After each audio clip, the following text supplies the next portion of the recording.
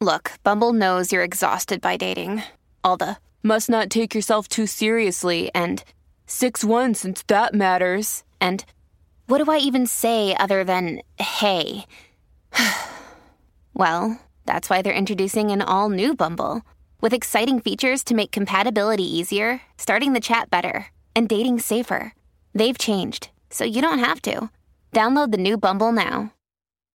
Every 5 minutes, someone dies while waiting for a compatible donor heart, liver, or kidney. On a remote island in Lake Superior, a team of geneticists strive to engineer an animal with human-compatible organs, thereby saving millions of lives. But these ancestors are not the docile herd animals they envision. Instead, the project spawns something big, something evil, something hungry. Ancestor by #1 New York Times bestselling novelist Scott Sigler is available for free on Apple Podcasts, Spotify, or wherever you get your podcasts.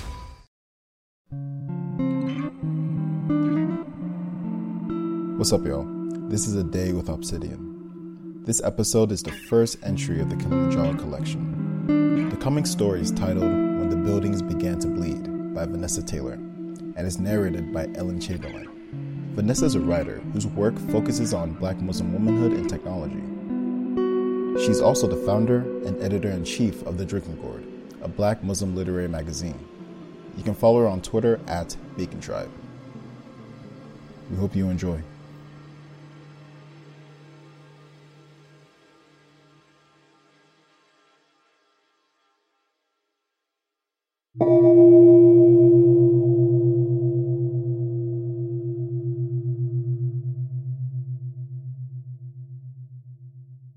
We say her body was the 7th, because that's what we could gather from records.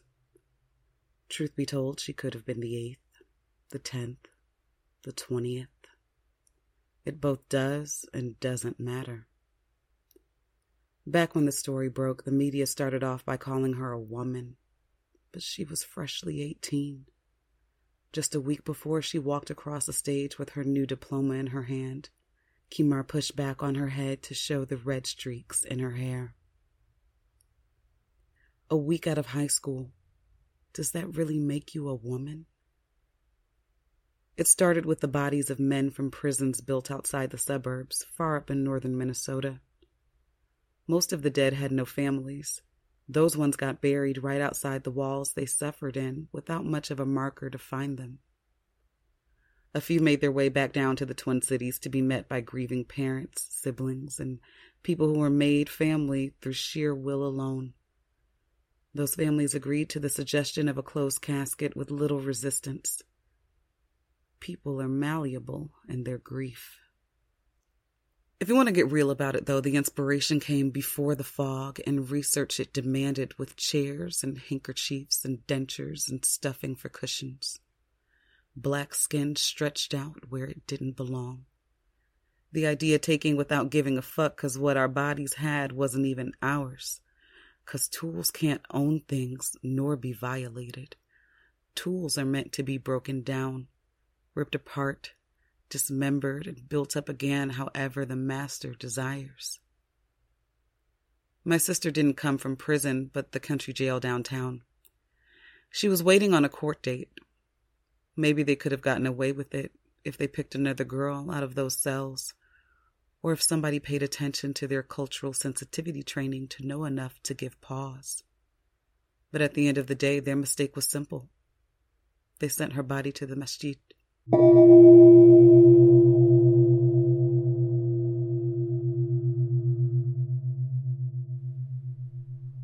The fog came when I was 11 years old. Its descent was gradual, a slow blot rolling across the sky and intruding upon the sun in her domain. There was something almost beautiful about the takeover. I watched at the playground and would have stayed captivated, but my gut recognized a threat. Even if my head couldn't name it, something inside pounded against my ribcage.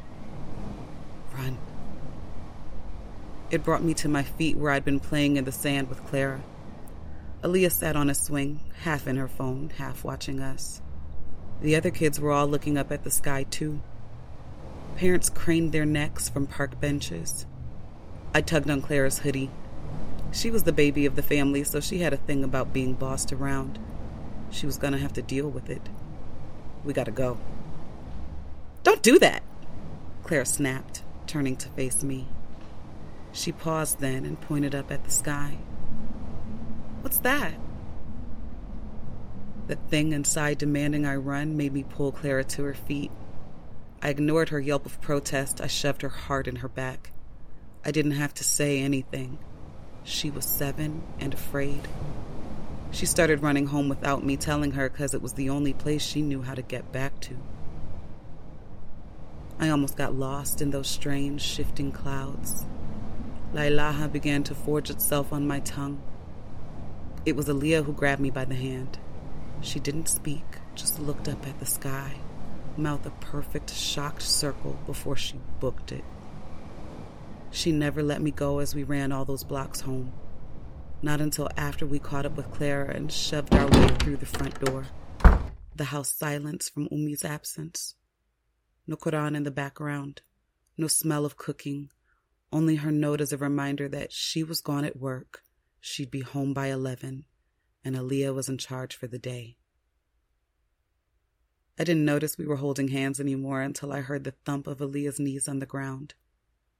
For the first time in years, I turned to see my sister with her forehead pressed into the carpet, old duas falling rusty and sincere into its fabric.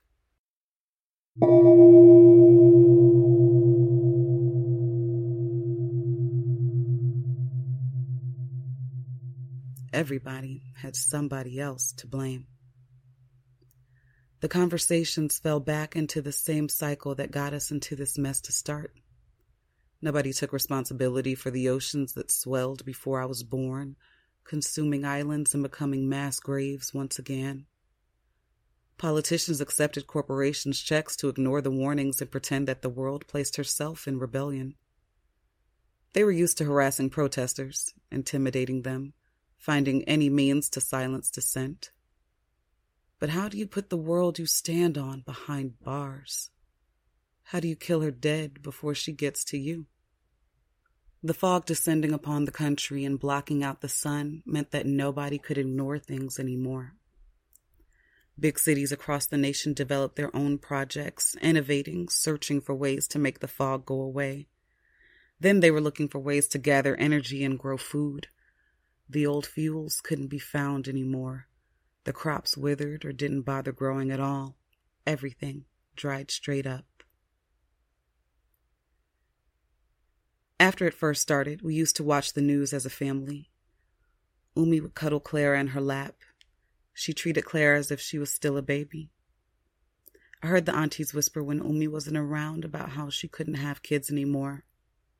I didn't know the exact reason, but I could remember standing in our old apartment's hallway, thumb in my mouth, Umi moaning in her room, her blood on towels, on old women's hands. It smelled thick in the air. "Are we gonna die?" Clara asked once. It was 3 months into the fog. Downtown, they started constructing solar energy panels for a new project. Aaliyah would sneak me out with her sometimes to go look at them at night.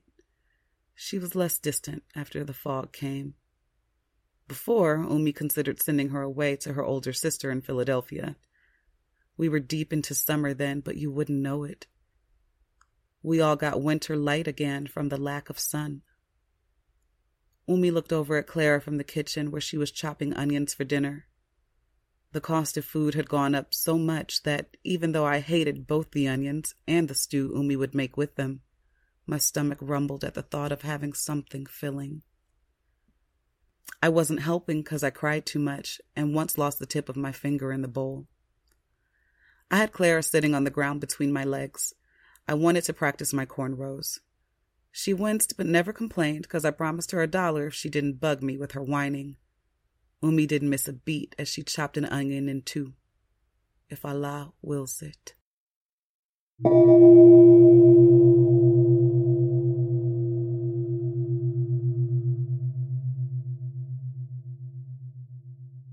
That Ramadan, the moon wars were like nothing before, given that nobody could really see it.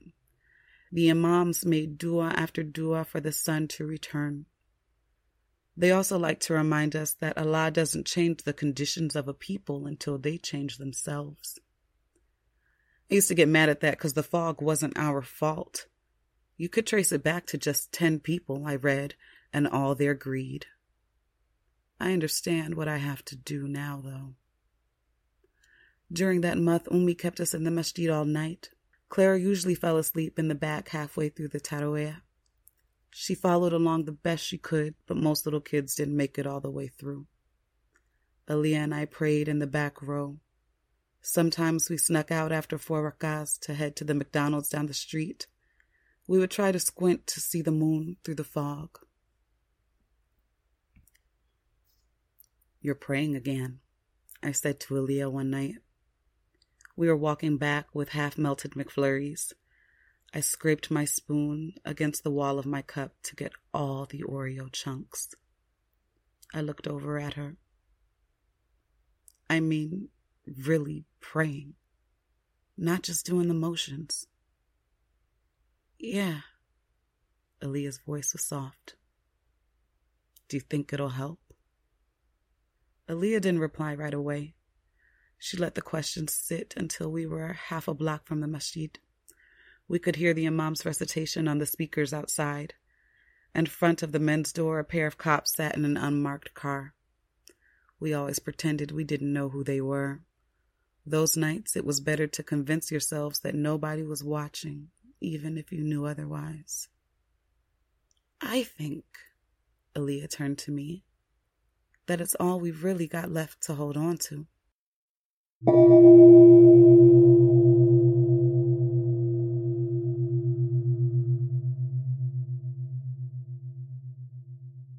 Do you think we're going to die?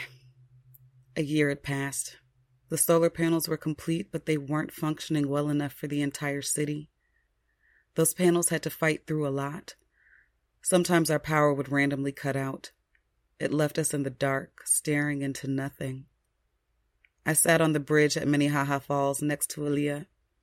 She shaved her hair off again despite Ummi's pleas to let it grow. I liked it. She kept on wearing a kimar, but it slipped with nothing to grab to and hung uselessly around her neck. There was nobody around us anyways. "Maybe," Aaliyah shrugged and looked at me.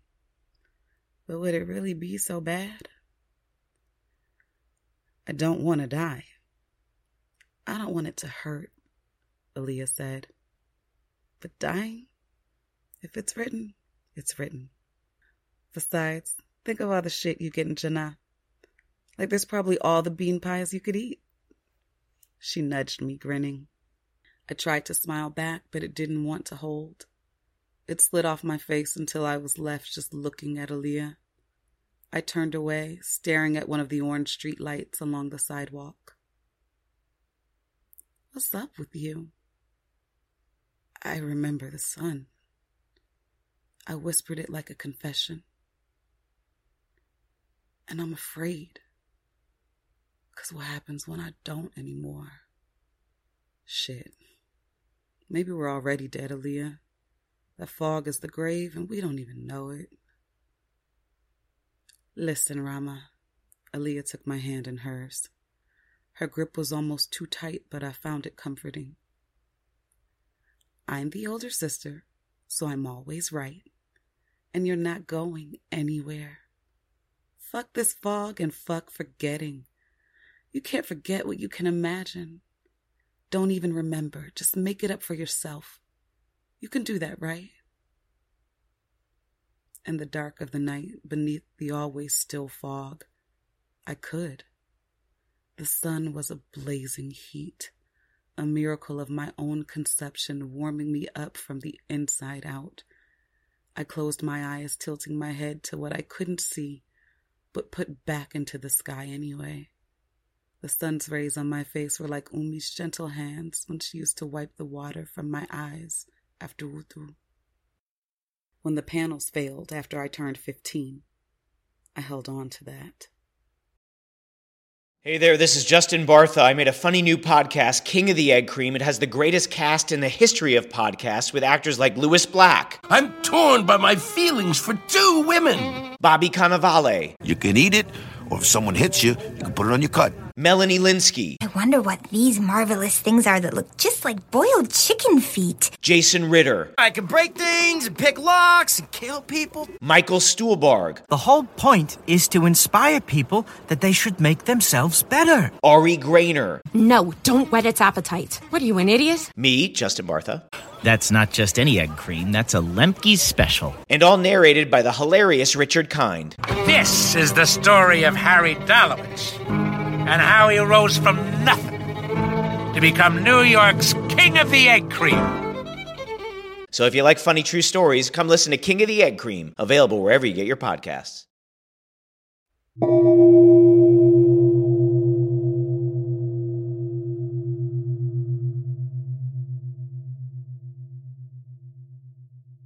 The mayor's renovations were proposed as a grand intervention.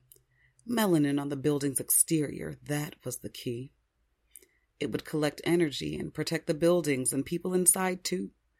The fog and the sun together did things to us that I couldn't really get, but I knew it was bad. It's hard to pinpoint where the idea really came from. Probably higher up. Some researcher's work that got torn apart in a federal office or something. Misinterpreted document after document trickled down through emails, and good luck reading any of them after the redactions. We thought it was good. There were critics who talked about how nobody could afford this anymore. It cost too much to bring materials in, too much to create. Still, the mayor got his way. Umi shouted when all our lights finally came back on. She danced around with Clara in the living room. Umi never danced. I loved seeing her that way, dress swaying, the scarf she wore during lazy nights in the house, falling down from the movement, until Umi even took her ponytail out, swung her hair around her face, mouth open with laughter, Clara giggling beside her. Aaliyah sat on the couch that night. She let Umi pull her up by the hand.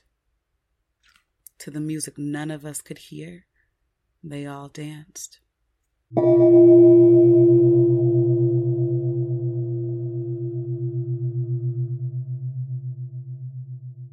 The day my sister's body was supposed to be washed for her janazah, the women helping Umi left as soon as it was revealed. They walked out of the building all together, far enough until they could vomit into the street. One didn't make it. She threw up in the hall with glassy eyes, using her bare hand to wipe the drool hanging off her bottom lip. I watched her from where I stood beside the stairs leading to the basement with Clara, where Umi had left us, 'cause, "You're children. I don't want you to see this." "What the fuck?" Clara whispered. I didn't bother scolding her about cussing. Technically, we weren't in the masjid side of the building. Besides, I had the same question. "Wait here." The building had a designated room to wash bodies. Inside, Umi was on her knees with her back to the door, a mask draped beneath swaths of fabric in Aliyah's favorite colors. The bright oranges and reds stood out in contrast with the otherwise sterile room. Aliyah's body laid on the table. I moved on autopilot, grabbing a clean sheet off a rack near the door. "Don't." Umi grabbed my ankle as I went to walk past. She wasn't crying because she couldn't do that anymore. She ran out of tears the night before when she emerged from her room to cook a late dinner, as if she hadn't dropped half the groceries while listening to a voicemail on speaker that let her know, all apologies, but Aaliyah Baker was dead. She needs to be covered. I pulled my ankle free.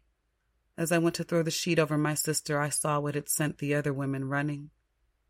Her body, all violated and bare. I ate the scream that wanted to come up from deep inside. Without any words, I left. "What's happening?" Clara asked, her eyes round as I came up. She made like she was going to head down too. I grabbed her by the shoulders before she could get far. Downstairs, Umi began to howl, begging for answers that the walls in my sister's body couldn't give.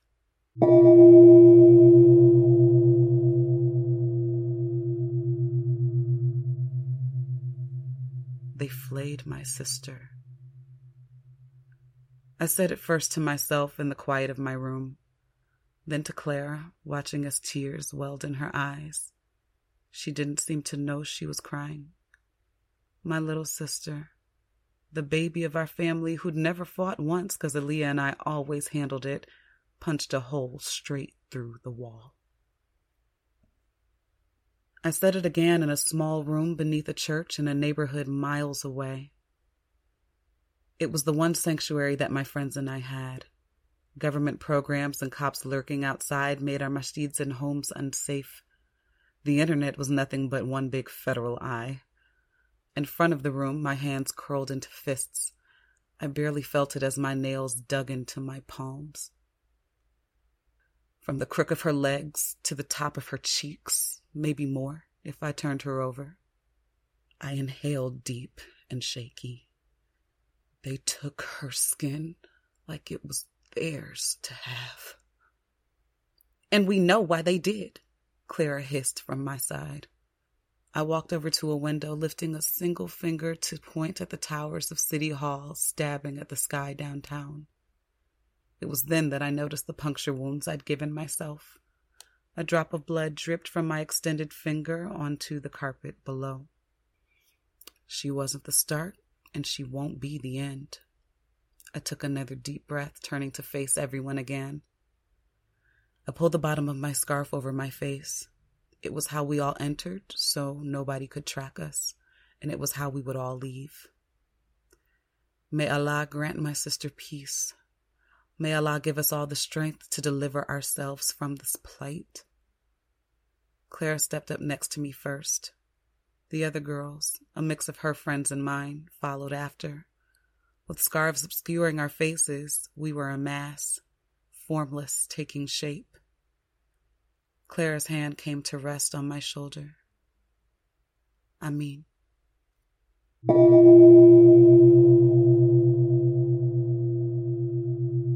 I was downtown when the buildings began to bleed. A janitor on their way to clock in for an early morning shift first noticed the cracks oozing along the walls.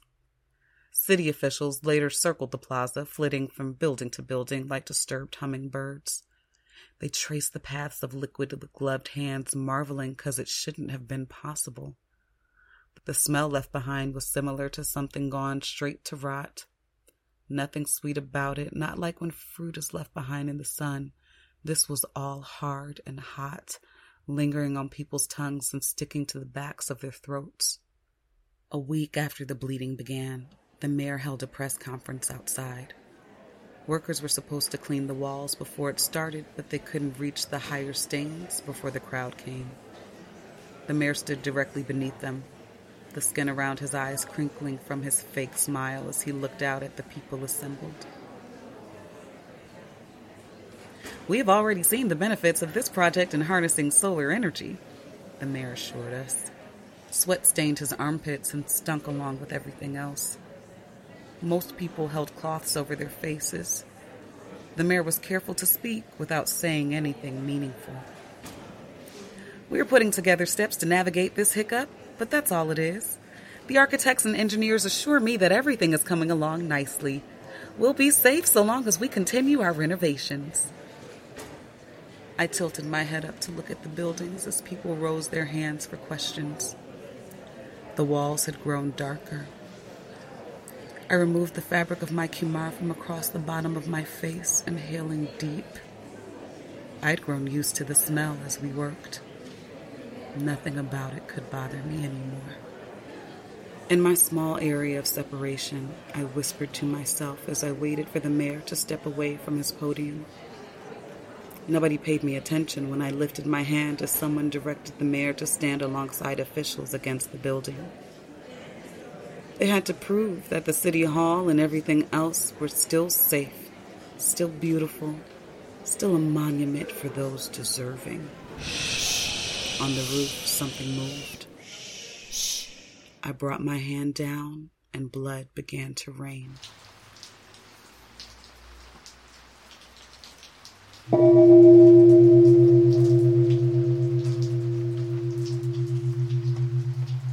The dictionary defines chaos as a noun. Complete disorder and confusion, behavior so unpredictable as to appear random, owing to great sensitivity to small changes in conditions. The newspaper called what we did chaotic. My friends, the people on the roof pouring blood, the black girls on the ground who fixed hooks deep into the buildings, pulling and pulling and pulling until the coating began to fall free, took offense at first. Chaos, disorder and confusion, and so unpredictable as to appear random. I sat on a table in the back of the mayor's crowd and whispered a predictable cure. My predictable prayers coordinated themselves with what was left of the sun. I felt predictable pain for my sister. Nothing about myself, my decisions, or my hurt was less than predictable. And then again, chaos. The formless matter supposed to have existed before the creation of the universe. Chaos. The supposed tools who rebelled against that designation of being. Chaos. And our deep breaths, and our lungs, and our prayers, as we gathered the remains of who should have never been placed on the walls to start.